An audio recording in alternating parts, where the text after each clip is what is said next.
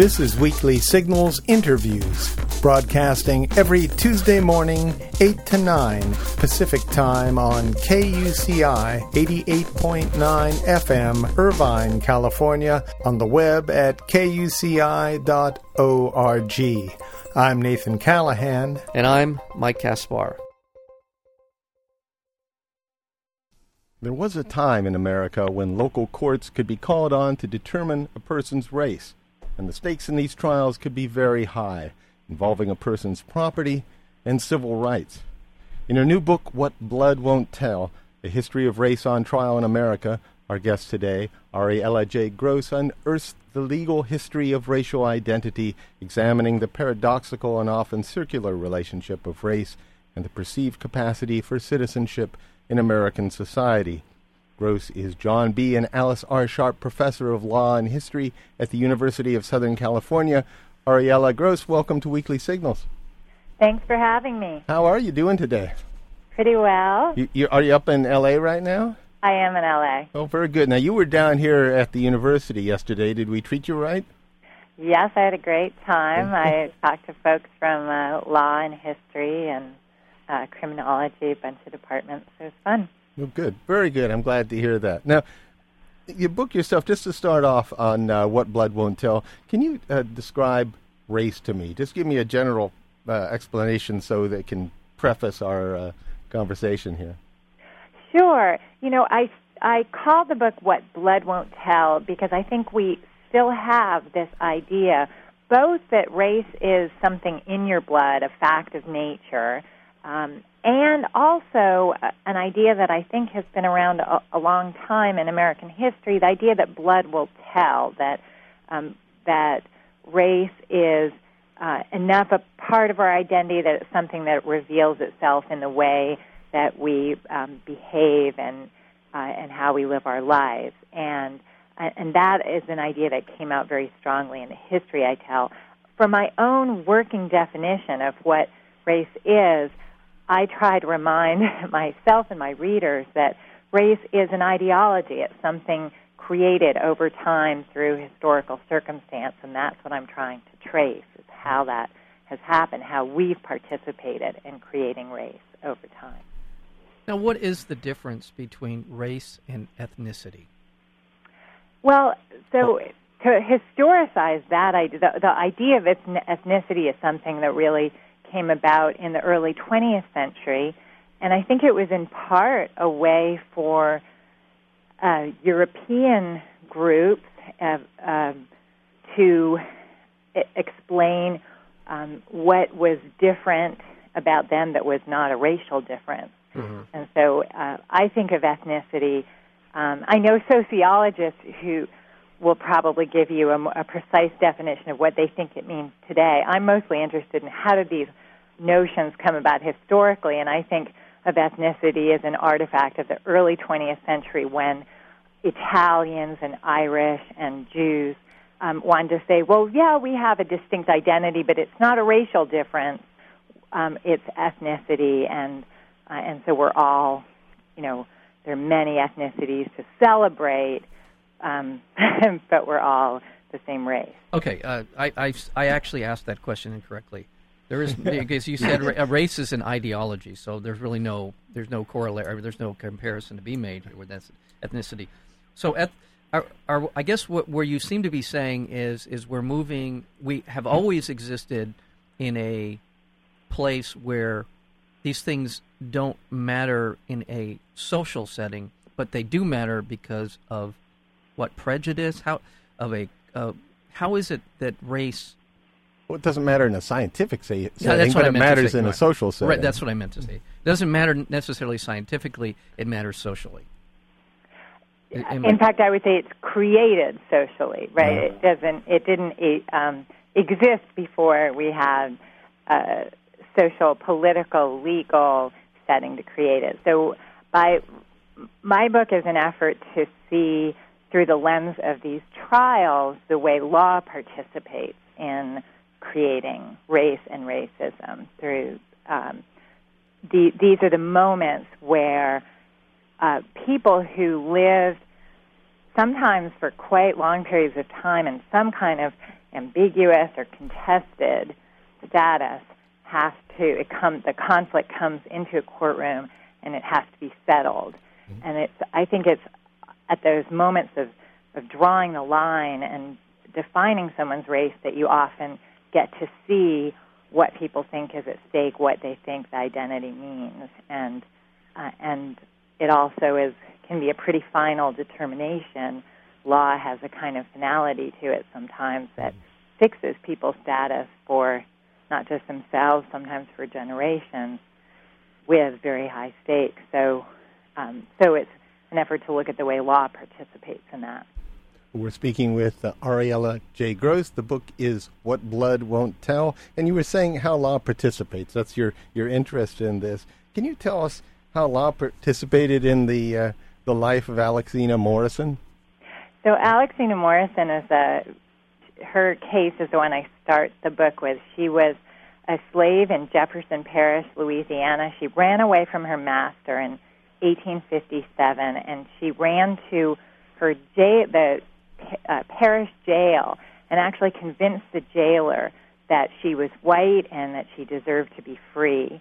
And he took her home with him.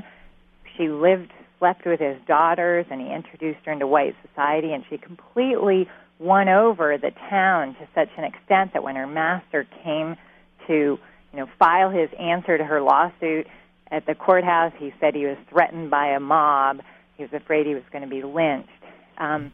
She brings a suit for freedom based on this whiteness claim and is able to convince several juries, it goes through several trials, that she's a white woman.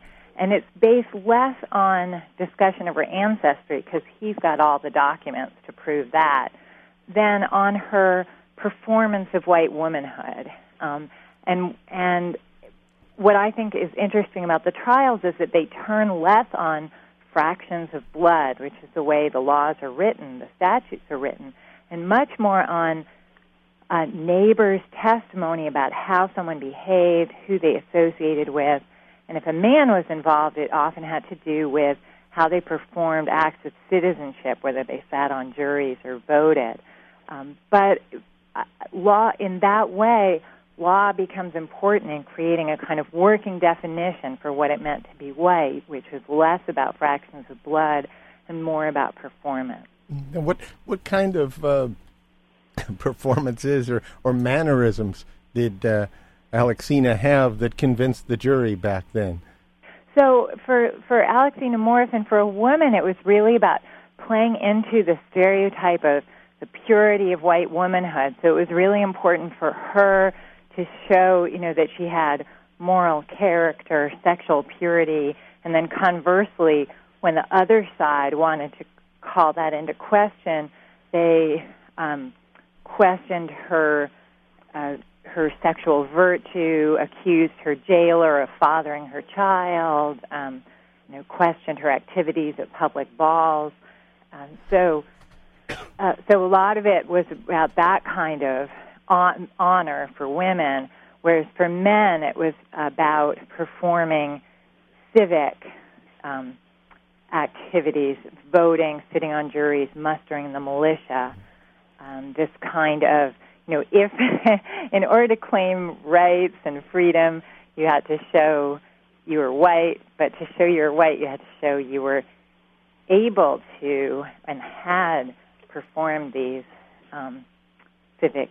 Now, Alexina appeared to be white, did she not? Yeah, so Alexina was also, according to many of the witnesses, looked white. She was blonde. But that didn't, decide it for a lot of people, because, as they said, there were many slaves who appeared white. There was a lot of disagreement, and one of the striking things in these trials is the total disagreement that could go on.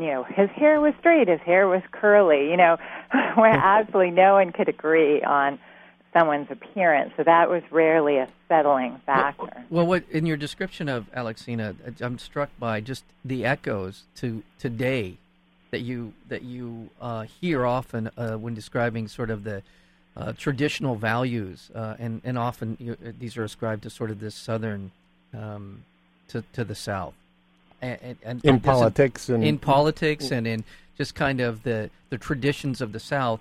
You hear about the virtue, you hear about these sort of performances, you hear about the civic responsibility, and it's easy to see based on the description that you just gave us how these civic responsibilities on the part of men could easily morph into a vigilante kind of protection of these values, which is what I think happened with the Ku Klux Klan and beyond. Right, absolutely. And that's, I think, an example of how you see law and extra-legal rituals kind of feeding into each other. Yeah, really. I'm just curious, too, did the defense for Alexina, did they ever question what race was? Did they ever say, well, you can't base race on the fact that she went to the right ball? Was there any attempt at that at all? No, it's interesting. You do see that later on. No, not in these earlier trials. Mm-hmm. Later in the 19th century, some African Americans try to push the argument. Look how absurd this is. In fact, in the famous Plessy versus Ferguson case before the Supreme Court, which was a test case brought to test the constitutionality of railroad segregation, Plessy was acknowledged to be 7/8 white. And one of the claims he brought is, this is absurd to define me as a Negro. And the Supreme Court doesn't take up that question at all. It says, well, that's been settled in Louisiana law, or we're not going to address that question, and they decide the case based on separate but equal and the 14th Amendment. But there is some effort. His lawyer, Albion Tourget, was a prominent radical Republican under Reconstruction, and he had an interest in trying to challenge this, but most people were quite aware that wasn't going anywhere. And in the early 20th century, when non-white groups when immigrants from Asia, especially from India and to some extent some from Japan, but a lot of the cases involve people from India, bring suits to get naturalized to citizenship, and you have to show, until 1952, you had to show you were a free white person to be naturalized to citizenship. And they tried to argue as well, look at the absurdity of racial classifications. Some science books have 14 races and some have 9, and there's no rhyme or reason to it.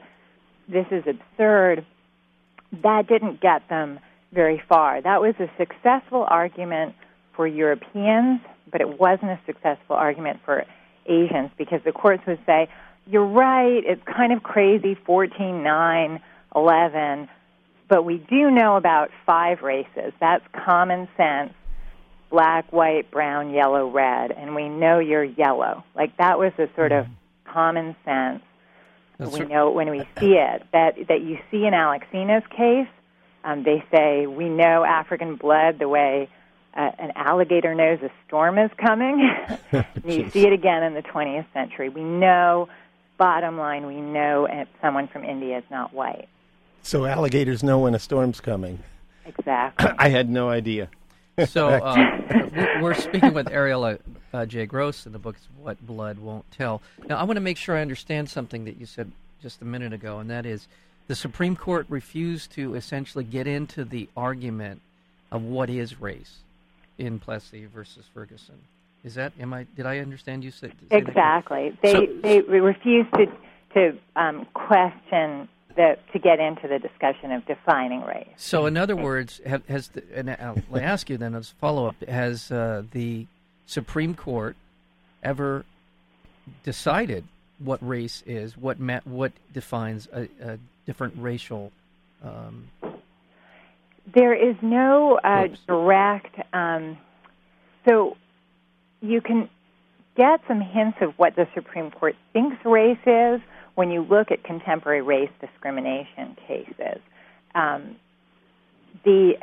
my favorite cases are the ones where the court kind of recognizes, the best one of these I actually think is a case from the 1980s where they were dealing with, it was a pair of cases about discrimination against Jews and Arabs.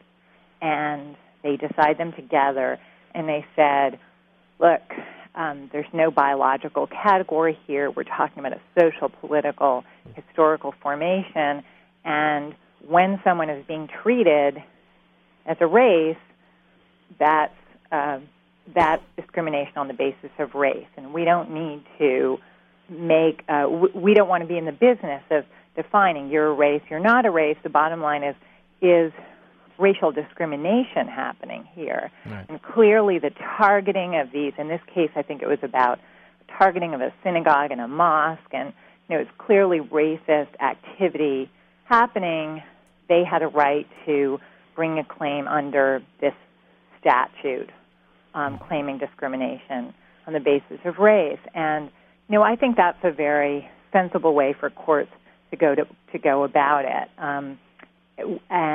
But that I think is not the way the Supreme Court has typically done it in the 20 years since, right, when there's much more of a suggestion in their opinions that race is skin color and nothing else. So it's an acknowledgement, look, there's nothing meaningful under the skin, but it's also a way of trivializing, and just saying only skin color, so nothing to worry about anymore, and we can ignore a lot of discrimination claims if we don't see skin color operating here. Oh. Mm-hmm. Well, a lot. I want to, because the book really is about this sort of people, some of the immigrant experience here in America, and voluntarily and not so voluntarily, in terms of establishing themselves in our society based on their whiteness. And I want to get a little bit into the experience of the Mexican American in America and their struggle, if that's the right word to use, to define their whiteness within our society. Yeah, so the Mexican American case is interesting because a minute ago I said if you were an immigrant to the United States, if you wanted to be a citizen, you had to prove you're a free white person. But Mexican Americans had a kind of loophole in that the treaty that ended the Mexican American War automatically gave all Mexicans who were already here citizenship, and so federal courts continued to say, okay, Mexican Americans automatically become citizens, and therefore it's as though they're white. We think they're probably not really white, but we'll treat them as though they're white. And sort of honorary whites, is that what? Right. But we know, of course, that in the places where there were large numbers of Mexican immigrants in Texas and California, they were not treated as white at all. They were excluded from public schools and juries and all kinds of public accommodations like swimming pools and restaurants. And so there was a kind of Jim Crow as well. And what happened in the legal context is that they would bring a race discrimination suit saying, we were excluded from the jury, and the courts would say, oh, no problem. You're white, and the jury was all white, so you haven't been excluded, you've been represented. And what would happen with schools is that they would say, oh, we didn't discriminate on the basis of race. We discriminate on the basis of language, culture, customs, so everything that has come to define what you just described earlier in terms of the way the U.S. Supreme Court decided the cases of the Jewish and the Muslims. I mean, it's right. They use that as the pretext. Their decision would be to say, "Oh, look, that is race discrimination." Yeah. But instead, the courts would say, "Oh, no, that's culture, language. That doesn't count. That's fine. There's nothing wrong with that." Well, I guess these things have shifted all over the place. I guess one of the things that the book brings out is the sort of moving target of what race is and what isn't. Mm-hmm. How does that excuse me? How does that move into today? What's contemporary race? One thing that struck me about the book is that my guess is, if a lot of people today, a lot of younger people, were to be on trial in place of Alexina Morrison, they might have been considered black, just because of their the way they react in society. And I'm saying that as a positive, that we've commingled and things are getting better. Do you read things that way? You know, I think that obviously there's been enormous positive change, and we just elected an African American president of the United States. Yes. So I certainly want to acknowledge the enormous shifts that have taken place. My concern is, and why I think it's important for us to recognize this history, is I think we have a tendency to think, okay, once biological racism, once nobody believes anymore, and just that race is in your blood, we're going to be okay. And the final chapters of the book that look at the way race discrimination start taking the form of cultural discrimination, as in the case of Mexican Americans, discriminating against people on the basis of the way they perform their identity. That, I think, still goes on, and I think there isn't enough recognition that that's still a form of racism when we say, we don't mind having people of all different skin colors, but we don't want certain kinds of performances, as long as they perform the way we want them to. And so that's, I think, what I'm trying to get at in the book, is that those notions of racial performance, and in particular the connection between whiteness and citizenship, is still pretty strong. Yeah. Well, for so long it was you could only vote if you were a propertied white male, and that went on for hundreds of years, but it certainly went on for well over 100 years in the foundation of this country. And we were talking about Obama. I just want to. Yeah. What was your reaction the night he was elected? You've been writing this book. You've immersed yourself in the study of things related to black culture and white culture and how they're bumping up against each other. And then Barack Obama is elected president. What were your feelings at that moment? I mean, I think for me, as with so many, as with the majority of people in this country, it was an enormously exciting night. And, and I have to say that if you'd asked me a year earlier, was this going to happen, I would have said more, I would have bet against, I would have said, I hope so, but it's hard to believe it can happen. So I think it was, a thrilling event. Just one thing I was going to say about the campaign, I think we've heard a lot about this means a new post-racial politics. Especially in the beginning of the campaign, we heard that it was going to be the end of race in politics. And I think if you look at the way the campaign went, it would be hard to say it was it's certainly a new chapter in the politics of race, and a very hopeful one. But I don't think it was the end of race. And I think if you looked at the campaign against Barack, the suggestion that he was a Muslim and palled around with terrorists, that's the contemporary way of putting someone outside, of equating non-white and non-citizen, and putting them outside the circle of people like us, people we feel comfortable with, and that. In the figure of the Muslim alien, and I think we still see that equation of whiteness and citizenship. And in this case, it lost, but it was, well, I'll tell you what, it's over. It was closer than it should have been. I was troubled by some of the more subtle remarks that were made. He's exotic. He's not one of us. It's sort of they weren't as blatant as he's got that Muslim name and this and all these other things. And I frankly also think that Barack is the perfect storm, if you will, in terms of changing the perceptions about race in politics. In that he was half white. And very so often that that was his blood. That was I understand. But I guess what I'm trying to say is that he was the optimum vehicle for people to feel comfortable. I'm uncomfortable saying it this way, but for people to feel comfortable about voting for the first African American for president. I think it's true that he that many whites who would have been more uncomfortable with a confrontational style of black politics were comfortable with Barack Obama, and that he consciously adopts a very inclusive style and has a very inclusive politics, and he's quite centrist, which makes him electable. You know, many black politicians are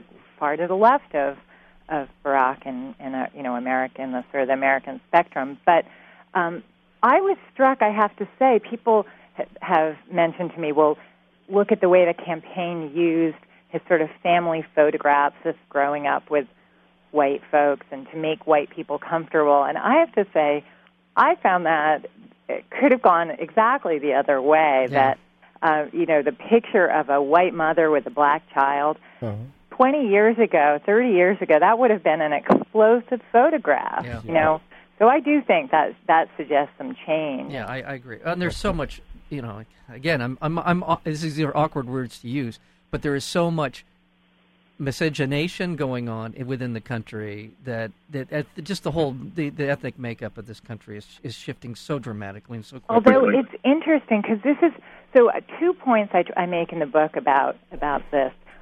One is that a lot of the book tries to show we've had a lot of so-called, race mixing, which was a term in the 19th century. There's been a lot more mixture in our earlier history than we've acknowledged, and it didn't mean the end of racial hierarchy or injustice. That is, you can have a lot of mixture and have that coexist with a hierarchy. It just often there are some intermediate groups in the hierarchy, but it doesn't necessarily mean it's going to go away. And then the other thing is that today we have a lot of intermarriage among whites and Asians, some among whites and Latinos and blacks and Latinos. We still have a very, very low rate of black-white intermarriage. And the marriage of his parents, of Obama's parents, was one of, just the tiniest handful at the time, and even today there are very few. Mm-hmm. So in that sense, I think he is statistically unusual. Yeah. Well, thank you so much for being here on the show. Ariela Gross, the book is What Blood Won't Tell. Thank you so much for being here on Weekly Signals. Oh, it's a pleasure.